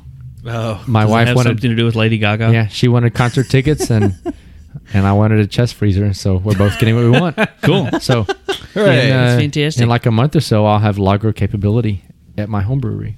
We need Nice. to talk about temp controllers then. You don't like the Johnson? Well, we can talk. Okay. My Johnson's okay. We got to give our numbers on this. Oh my God, we're still doing a podcast? Oh, yeah, I know, right? That's what I'm saying. That's not related So to what's your what we're doing. poundability rating on this one, huh? I'm going to go to 4 on this one. I think I'm going to go the opposite direction and go with a 2. I'm going to say 3. Oh man, I boxed myself in. Okay, I'm gonna put the Kulmbacher at 2.5 now, and this one at a 2. I think that's where I need to be. Yeah, Yeah, I said the Kulmbacher was a 3, and this one's a 2. yeah. This one's definitely less poundable than the Kulmbacher for sure. The Kulmbacher was a 4 for me. Yeah. So yeah, we all except for Chris. Chris went up. down. Yeah, Yeah, like I said, this is more enjoyable for me than the Kulmbacher, but it's still anyway. a wheat beer, yeah, so well, it's not above a 5. all right. Well, Moving what's on. next? All right. So we have one more Ice Bock beer, and it is actually called an Ice Bock, like spelled ICE. It is from Franconia Brewing Company out in McKinney. And this is their Ice Bock beer. The first one was 9%. The second one was 12%. We are ringing in with this one at a nice, mild 17% alcohol by volume. Oh, good lord. Oh my god. Yeah. Yeah, this is going to be... This one's going to hit a little bit harder than the last two. This is almost twice as crazy as the Kulmbacher, almost. So, this is... I mean, this bottle pretty much tells... I'm not going to be able to handle this. This bottle pretty much tells the same story. In 1900, they're saying on this one, an apprentice forgot on a cold winter day to carry 2 barrels of Bock beer into the brewery cellar. Oh, now we're up to 2. Yeah, exactly. This tale just keeps getting taller and taller and taller. The barrels stayed outside, were covered by ice and snow, and weren't discovered until the following spring, apparently. What? Yeah. The barrels had burst and the apprentice was reprimanded, but the carelessness was a stroke of luck because under the thick ice coat of Bock beer extract remained, strong tasting and high in alcohol content. So this one is actually a local brewery, Franconia. I think I talked about them last week too, just because I had a few of their beers. This one was not super easy to find. I happened to be searching it out on the Specs website. They said that, and it said that they had a couple at one of the stores near me. So I went over there, and sure enough, they had it. It is going to be heavy. It is going to be strong. It's going to be fun. Be fantastic. So let's start talking about it. Dark. Yeah, 17% is crazy. It's I can't see through it. Yeah, it's like a dark brown, almost black, It's opaque. black. I think on the edges I can get a little bit of like rubiness. There's like almost no maybe head. a little like orange highlights almost. Yeah, no head on Dark this. tan, tiny bubbles, and that's about it. Ooh, that aroma. Yeah, it's like raisins. Yeah. Oh, aroma. that is Chocolate. And alcohol. I'm getting chocolate in the aroma. Yeah, I am getting that chocolate. I'm Yeah, getting a I can little see bit the of that chocolate. raisin. Get the raisins. Definitely smells a lot more like the Kulmbacher. So Yeah, I would agree Yeah, with this that. is not a banana wheat. no, not at all. No. Not even close. Is this the company that at Big Texas has the big block of ice that they serve the beer through? Yes. Oh, it was? I thought that was RAR for some reason. No, I know it wasn't RAR, but I couldn't remember if it was Franconia or one of the other. Yeah, I looked back through their Untapped pictures just now, which thankfully Untapped add that option back in because for a while you couldn't look back through pictures of every beer like we used to. Yeah. And I just looked back through, and some of the earlier pictures have Cam at a Big Texas Beer Festival with a giant block of ice feeding that sucker through there. Because that's the only time I've had this one. I didn't know they bottled it until tonight. I don't think they bottle it very much. Like this is definitely a very limited distribution. It has to be. Yeah. Can't be cheap to make. Yeah, and they Yeah. can't make a whole lot of it because of just how much Space. real estate it takes Yeah, up, and it's expensive. I don't know the tax laws as far as American beer, but I don't know. Yeah. I imagine it's pricey. This tastes drastically different than both of the other examples. Yes, it does. If you handed this to me and didn't tell me what it was, I would say Imperial Stout. Yeah. And Pearl? Yeah, it has a lot of those characters. It's roasty and chocolatey. Is it Yes. thick? It is very Yes. thick. It's very full-bodied. And it is actually... Is it as thick as 1050? Yes. Okay. So then I know it's the motor oil. Yeah. It is soft. What? Full-bodied and malty. There you go. Yeah, this tastes like an Imperial Stout to me. Like hands down. I wouldn't be surprised if that's their base style for this one, Yeah. and not a Doppelbock, because it doesn't have the dark fruit character that we found in the Kulmbacher. Can I see the puddle? Yeah, for sure. Thank you. That was on purpose, by the way. Uh-huh. Where's the puddle? I mean, I'm getting a little bit of dark fruit, like a little bit of that raisin-ish note on the aroma, but yeah, it's definitely not as much as the Kulmbacher. Yeah, and the level of sweetness in the flavor is a lot lower than the other ones because it's more covered up by the roastiness of the dark malt. Yeah. It's actually not as warm as the Schneider. I don't think. And that's interesting, knowing that it's 17%, Yeah. but I don't really. I'm not getting too much alcohol. Maybe that's why they picked the roasty notes to cover that up. Yeah. Yeah, it had to have been. Because, like I said, it's just... I don't get any of the dark fruit character that we did out of the Kulmbacher. I keep wanting to say Krombacher. I think that's a different beer. It's a different brewery. The Kulmbacher had so much dark fruit character. It did. That this is not that at all for me. This is straight up Imperial Stout. Hands down. That's what I thought we were drinking for a second. Yeah. I mean, it's dark, it's malty, it's roasty, it's toasty, it's chocolatey. There's some coffee notes in there even. That doesn't sound to me like it fits the Bock style. No. Because a Bock is not roasted. Let's see. Because if you look up the style guidelines for Bock, I bet you it says something in there about not roasted. All right, the first time I had this was at Big Texas Beer Festival 2015. My notes in that one: served through an incredible ice barrel, dark brown, murky color, no carbonation, coffee aroma, toast, and malt with a sharp nose, sharp fruity flavor. Oh no, it says sharp multi flavor. I don't know what that is. Also, that is sweet and dry, toasty with a better finish and harsher mouthfeel. Man, Harsh? Yeah. I wouldn't be able to see the harsh mouthfeel. I believe at that time it was 22%. Oh, That year. So, Bock, there's Hellesbock and Dunkelsbock. Hellesbock is the lighter one. Dunkelsbock is the darker one. Flavor for Dunkelsbock. Complex, rich maltiness is dominated by the toasty, rich Maillard product. Some caramel notes may be present. Scroll down a little bit. Clean fermentation profile, although the malt can provide a slight dark fruit character. No roasted or burnt character. No! Period. okay. If this is truly a Dunkelsbock that they made, or a Doppelbock into an Eisbock, something weird happened. Okay, but I honestly think that the beer benefits from that. I think it tastes better because of the roasted notes. We all expect dark beers to be roasted and maybe have some kind of coffee or chocolate notes to it. Yeah, and I saw that 2 years ago. So Yeah. it was coffee and roasty, so it was still the same beer. Then it's not truly a Bock. No. No. Well, not according to BJCP. And as Fratto so eloquently says so often, brewers don't care about BJCP. Mm-hmm. So if you're going to take this and call it an Eisbock, it's not.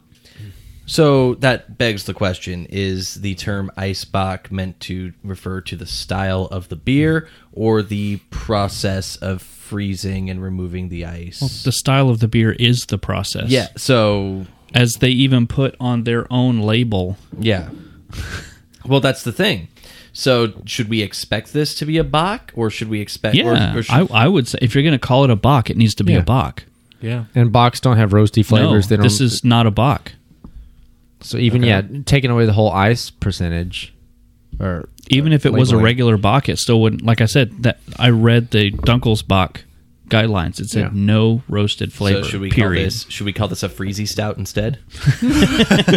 Like a slushy? It's an ice stout. An ice stout. Seriously, this tastes exactly like an imperial stout to me.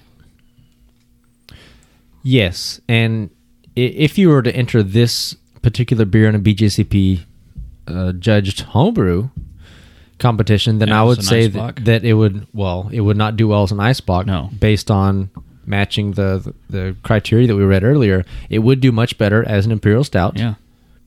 I think it would do very well as an imperial stout. Right. Beer. I can't think of another style that'll enter it as, because that the imperial stout has all the check boxes that you'd look for. With the beer that's in our glass right now, I would not enter it as an ice bock No. because I don't think it would do very well. Don't get me wrong. This is a great beer. I like it a lot. Oh, yeah. Sure.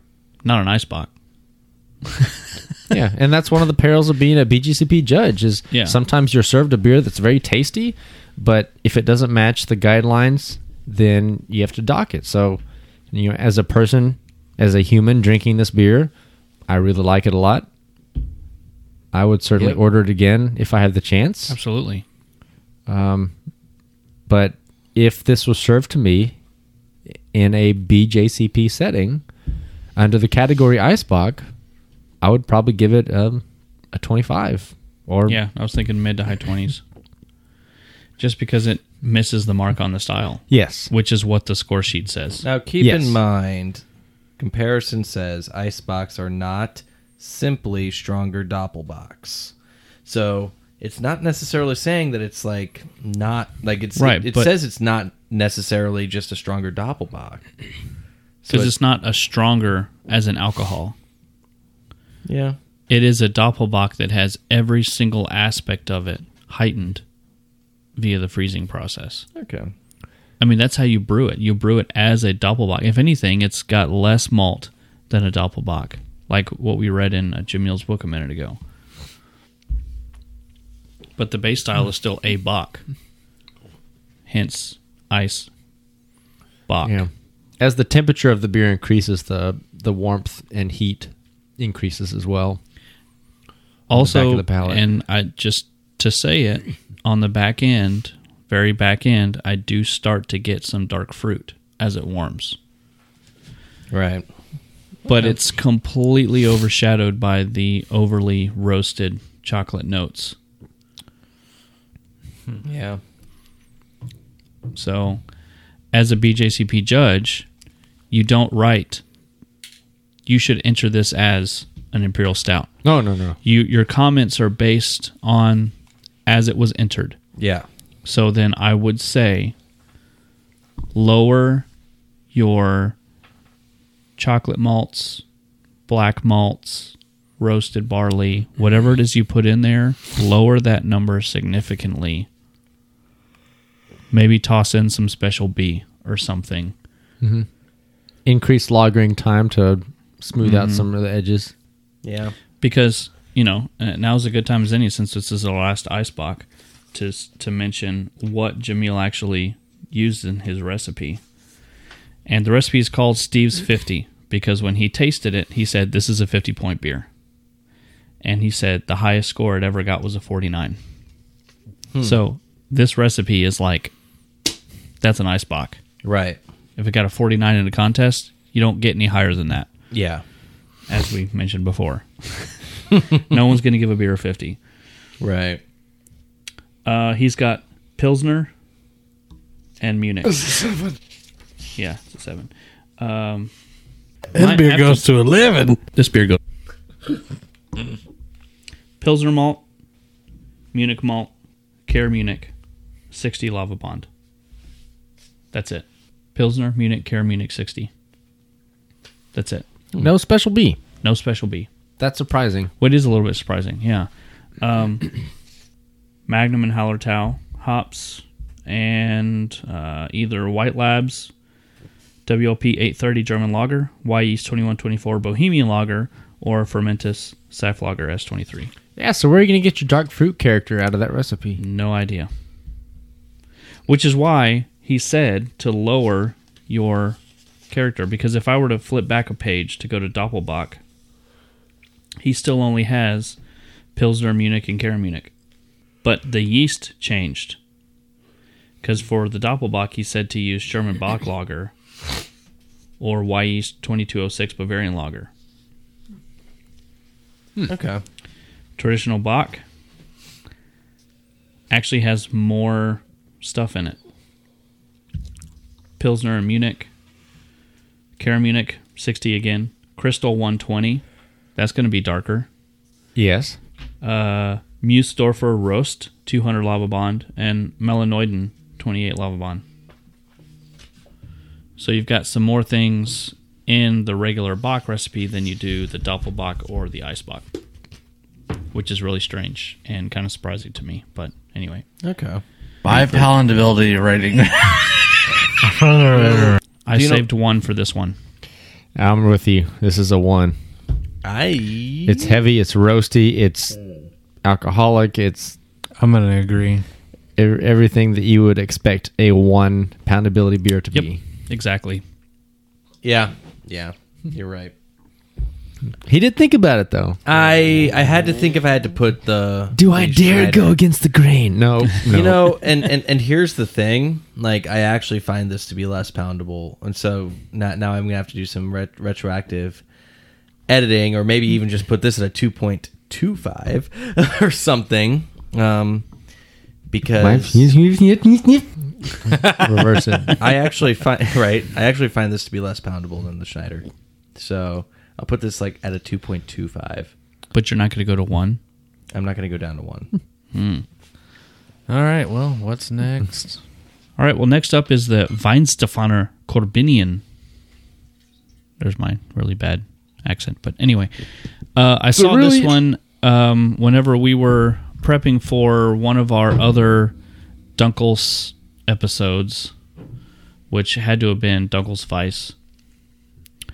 But it wasn't labeled as a wheat beer, so I didn't pick it up. And I was kind of disappointed because I wanted to try it. And anyway, it says Dunkel's Stark beer. Don't know exactly why, but it is a Doppelbock. Iron Man's official beer. Yeah, there you go. Comes in at 7.4%. So, is this the smallest thing we've had today? Yeah, so far. Even the pre-drinker was more than this one. There's not really a whole lot on the label as far as like anything about the beer, other than it says 7.4%, and then it's got some nice decoration on the label. Brewed under the purity law of 1516. We haven't seen that in a while. The Reinheitsgebot. I think the last time we saw that one was Dunkel's Weiss beer when I brought in the Weihenstephaner. Reinheitsgebot. Store dark and keep cool. 46 to 52 Fahrenheit. So anyway, there you go. Right. Weihenstephaner Korbinian. We just got a friend request on Untapped from a friend of ours in the club, Robert Scruggs. Yeah. And it Robert just happened now, so he's Scruggs. listening. So welcome to the podcast, Robert. Well, he's not listening right now, but Oh yeah, we're well, live. he could be, but to another episode. He's a certified Cicerone and BJCP certified. We need to get him on. He was in the class with us. Dude, we totally should. Oh Yeah. my God. Okay. We should. All right, so this one is...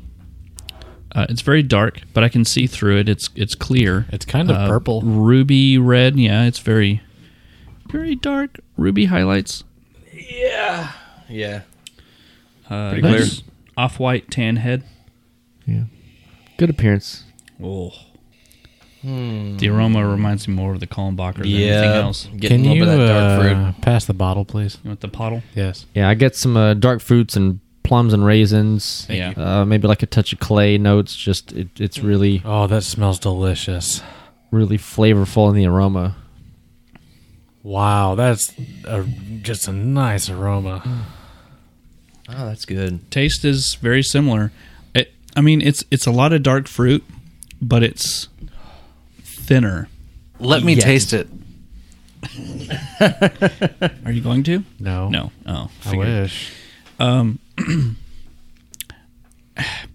This, if we were to compare it to all the other beers that we've had today, it's the Kulmbacher It is.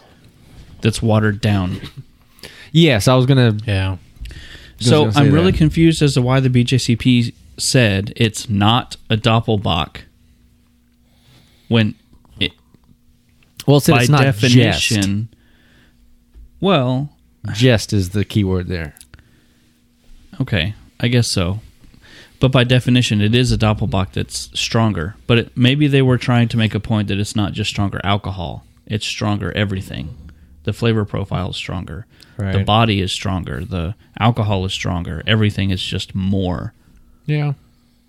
And I wonder if they were trying to make room for other styles too, knowing that, yes, the Kulmbacher started the whole process and it was a Doppelbock to start with, but Yeah. maybe they wanted to leave room for, like Franconia did, an Imperial Stout Ice Bock. That's why I'm wondering if like it has to be Bach-like. That's more that's like the only thing. But Like a what- variable by But it does say clean lager Yeah. character, so that's Okay. a must. But it Okay, talks yeah. about fruit.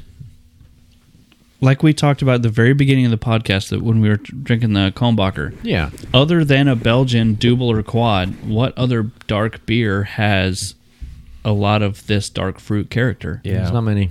So it either has to be a Bock / Doppelbock or a Belgian ice quad.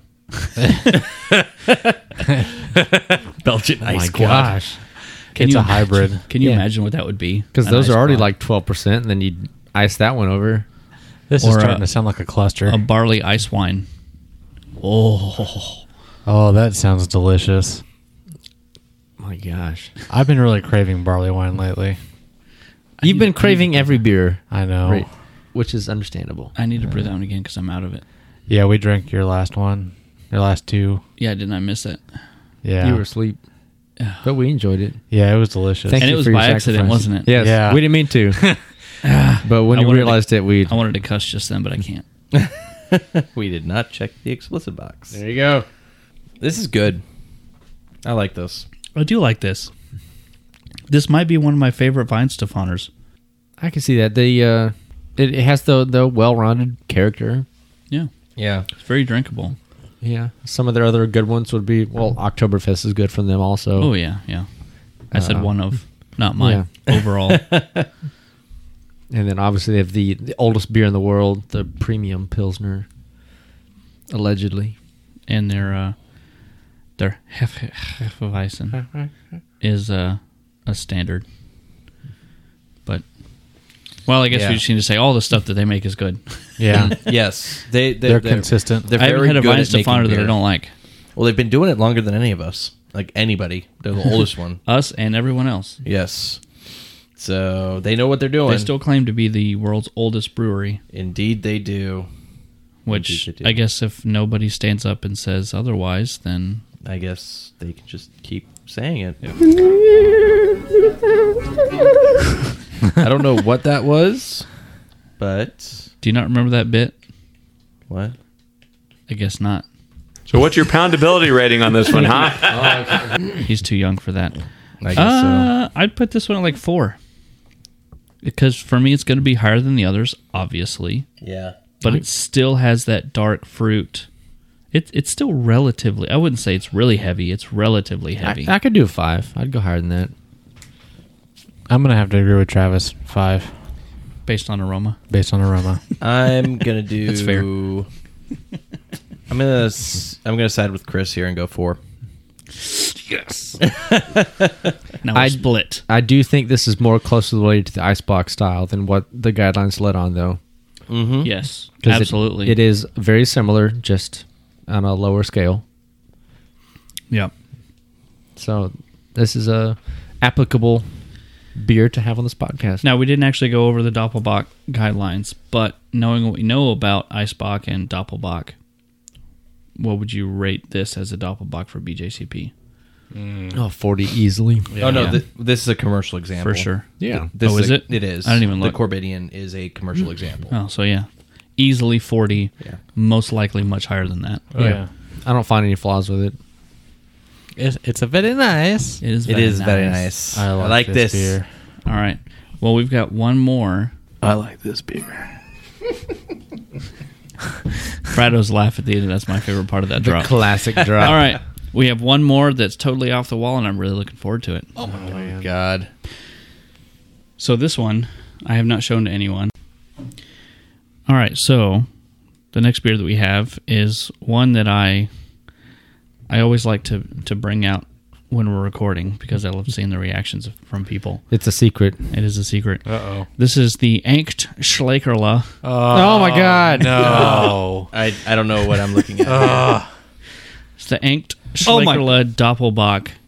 So I'm we're kinda going to glad get I'm a not lot of drinking. one thing. Yeah, I don't know. exactly. Wait, what's going on here? I As don't we know, understand. as we know this specific beer, that's why I said before this, like I know Powers hasn't had this. This is a smoked beer. Everything they do Okay. is smoked. We've had the Erbach, the Marzen, their wheat, and so this is their Doppelbock. Well, you know what that's from? Hold on, let me Smoking? let me see that bottle real quick. All right. Huh. Whoa! Oh gosh, that is strong. Well, guys, as much as I'd like to hang around and smell this beer, I gotta go. Smell it again. Well, no, smell it for the All first right, time. We'll smell this. No, what I Doppelbock. meant by again was I've had a Schlenkerla before. You've had a Schlenkerla? Schlenkerla. Smells like hot dogs. A Schlenkton? Yes, a schlank ton. Smells like hot dogs. Anyways, y'all have fun. All right. See you, Sawyer. Bye, Sawyer. Later. See you next week. Schlenkerla. So this is. How do you even pronounce that? Aecht Schlenkerla. So the story behind this brewery, as far as I remember, it's been a while since we actually did the history on it, but the guy that opened the brewery he was walking around and he was always swinging his arms. Okay. And the translation of Schlenkerla is something like swinging arm man. And so that was his nickname, and so he opened up his brewery and called it that. I think that's the story. I don't remember exactly. It's something similar to that. Huh. So everything that they do is smoked, as far as I know. Yeah. Everything that we get they're- around here is smoked. Their website is www.smokebeer.com. There you go. So, yeah. I remember Experiences. we started drinking this one around a campfire. Our smoked beer episode we did around a campfire in my backyard, and the smoke character was highly reduced Okay. because of the campfire. Right. Yeah, that makes sense. Yeah, because our nostrils are used to taking on this campfire smoke, and then we smell something that also has that, and then it kind of neutralizes it, but you Yeah. pick out the things that you don't, like the malts and the caramel notes. So if you want to know what these beers actually taste like without the smoke, then do it around a campfire. Yeah. Oh, okay. Funny how that works. Makes sense. This one has a very clear, like reddish, Red orange. yeah, Red orange. Oh my god. fairly clear, beige head, small bubbles. Smells like campfire and bacon. Aroma is straight up smoke. Campfire and bacon. Nothing That's but- what I think. Yeah, it's like a smoked turkey. Yeah, very just very smoky. But it is like 8%, I think. I mean, it is their Doppelbock, so it is a Doppelbock that they've added their smoke character to. 8%, yes. So I don't smell any dark fruits. I don't smell any yeast notes. I don't smell any hops. It's just all smoke. Yeah, it's all smoke. So whatever that is, it covers up everything. It's very meaty, like a meaty smoke. yeah, Yes. meat. Well, like I said, like kind of like hot dogs or sausages or something. And guess what it tastes like? Smoke. Meat smoke. I can't wait to get a big long sausage in me. It's going to be great. What in the world am I drinking? Oh my goodness. Which is why I It wanted just got this launched reaction. into my throat, and boom, there it was gone. Because What is this? with the short amount of time that Powers has been on the podcast with us, and Yeah, Hayden had anything relatively short amount of time that he's been drinking craft beer, as long as I'm aware, I would have ventured a very strong and probable guess that he'd never had a smoked beer before. Yeah, no, I haven't. I absolutely haven't. And this is an interesting adventure into whatever in the world they do to this Yep. beer. This is oh my goodness. smoke. So what do you think about your first smoked beer there, Powers? Oh boy, I feel like I'm drinking hot dogs. that is what I'm doing right here. I don't know that I'd say hot dogs. Campfire, Maybe like bacon. some bacon. Yeah, maybe it's more like bacon. I'm drinking bacon. Which, I mean, Some people would be really into that. yeah, that's true. And it's not messy and sticky. It's It could be sticky if you stuck your fingers in there. Is there any What? What? Where did that come from? I don't know. You ask me like I know these things. Well, okay, so are we supposed to be getting Doppelbock out of this? Good Or question. no? Good question. In my opinion, all of those characters have been covered up by the smoke. It's smoke aroma, smoke flavor, maybe a touch of grain, but I mean, I don't get any dark fruit. I don't get any kind of anything. It's just this is a barbecue beer, Oh, goodness. 100%. Like a beer that's been barbecued? Like, because that's what it tastes like. Like, or do you mean like drinking while you barbecue? Because Yes. Either and all, or pour it over your barbecue and then eat it and drink it. I mean, it's just straight up smoke. There's nothing else happening here. yeah. Woof. That is tough. That's a tough one right there. I'm not. Ooh. There are, if I remember correctly, 2 separate smoked categories. You have the Rausch beer, which is the traditional German lager style, and you have other smoked beer, Right. which would be like a smoked Alaskan, or like Alaskan does, smoked porter. Or a Yeah. smoked Doppelbock. Yes, because a Rausch beer is like a Marzen that's smoked, basically. Right. And anything else would go in the other smoked beer style. Untapped has it as a Rausch beer. This one? Yeah. That would be incorrect. Okay. Well, But I don't think Untapped has a other smoked category. yeah, probably not. So that's probably the only thing they could enter it as. But yeah, I'm not getting any of the normal Doppelbock notes Yeah. that you would get. What do they do? Like, what? I don't even know. This is... As a home brewer, you can buy smoked malt, Okay. or you can smoke your own malt, which Okay. I believe, and Travis, correct me if I'm wrong, this gets its character by the way that they... malting is a process. So the way they Right. malt their barley, essentially, is what it is. Yeah. It picks up a lot of the smoke character. Okay.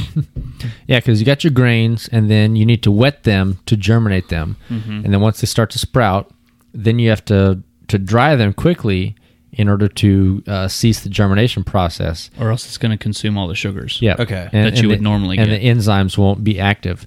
So you can either dry it with a very dry heat, which most every malter does, or you could use like over an open campfire with mesquite wood or beech wood. Oh, okay. And so then that drying process, the malt is picking up the smoke character and flavor from that open flame. So that's where you're getting the smoked malt, Rausch malt, beechwood smoked things. Yeah. Is going to be from that process. There's also smoke extract. I've never used that. I've seen it for sale. Yeah, they've got like the liquid smoke. Yes. That you could probably use. That would be different. I know that Zach uses that in his like chicken fried steak. It actually works okay. In Really? small quantities. Yes. Interesting. Oh, Zach has his chicken fried steak recipe like perfected. Down to a science. Down to a science, yeah, exactly. But this beer, I don't know. This would be, I might have said this before, I don't know. Smoked beer would be something I would really like to cook with. Yeah, that might be good. Pour it over a steak. Or, marinate a chicken or something. It might Yeah. be interesting. But, yeah. Well, very different from the Ice Bock, I'll say that much. Well, Yeah, and we I will started say, with an Ice Bock as episode. we drink it, and as I get accustomed, either two things are happening. I'm either getting accustomed to the smoke, or the smoke is dissipating. Usually, dissipation is a aroma thing, which is why as soon as I opened it, I handed it to Powers because I wanted him to smell it, because I knew that it wouldn't be as strong for very long. Yeah. But either I'm getting used to it or it's dissipating, and I'm getting more of the Doppelbock character. I am too.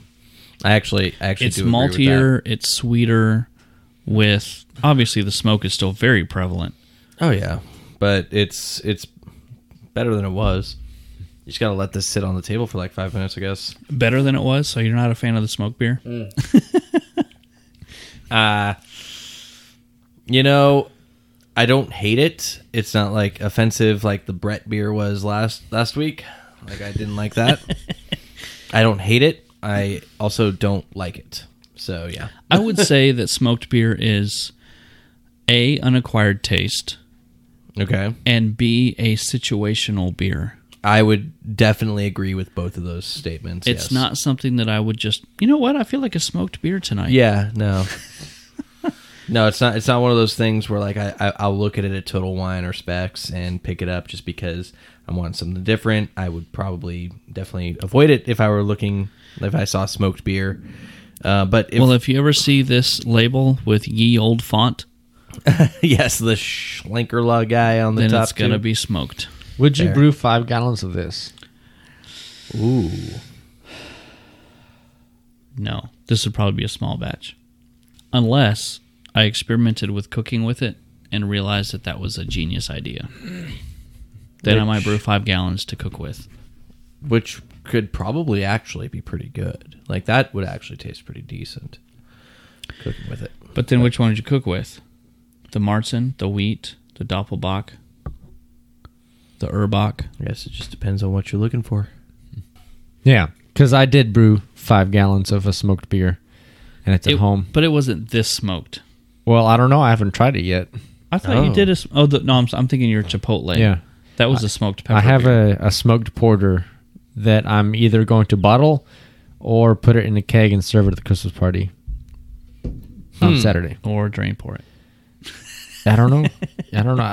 I don't think it's going to be as smoky as this one, but I haven't seen it since I brewed it, so... And I don't obviously know. haven't tasted it. No. Interesting. So what's your pounderability? Oh, God. This might be my one. This is a 1. Yeah, This might be my one. Because the moment you bring it to your face, you catch a whiff of the smoke, and like your throat closes. Oh, God. Yeah. So that, this would not be possible to pound. No. It's... And if you did, it would be very unpleasant. Now, BJCP entered as a Doppelbock would not do well at all. 13. But entered as a other smoked beer. It might do better. With base style listed as a Doppelbock. 35. Really? It has Just great because the Doppelbock character is great not... smoke character, but it's not a harmonious marriage of the Doppelbock character. Even as a 1. Is that a harmonious marriage style? Well, it should be. The other smoked? Yeah. I don't remember. It's been a long time since I've looked it up. Now we're looking at that.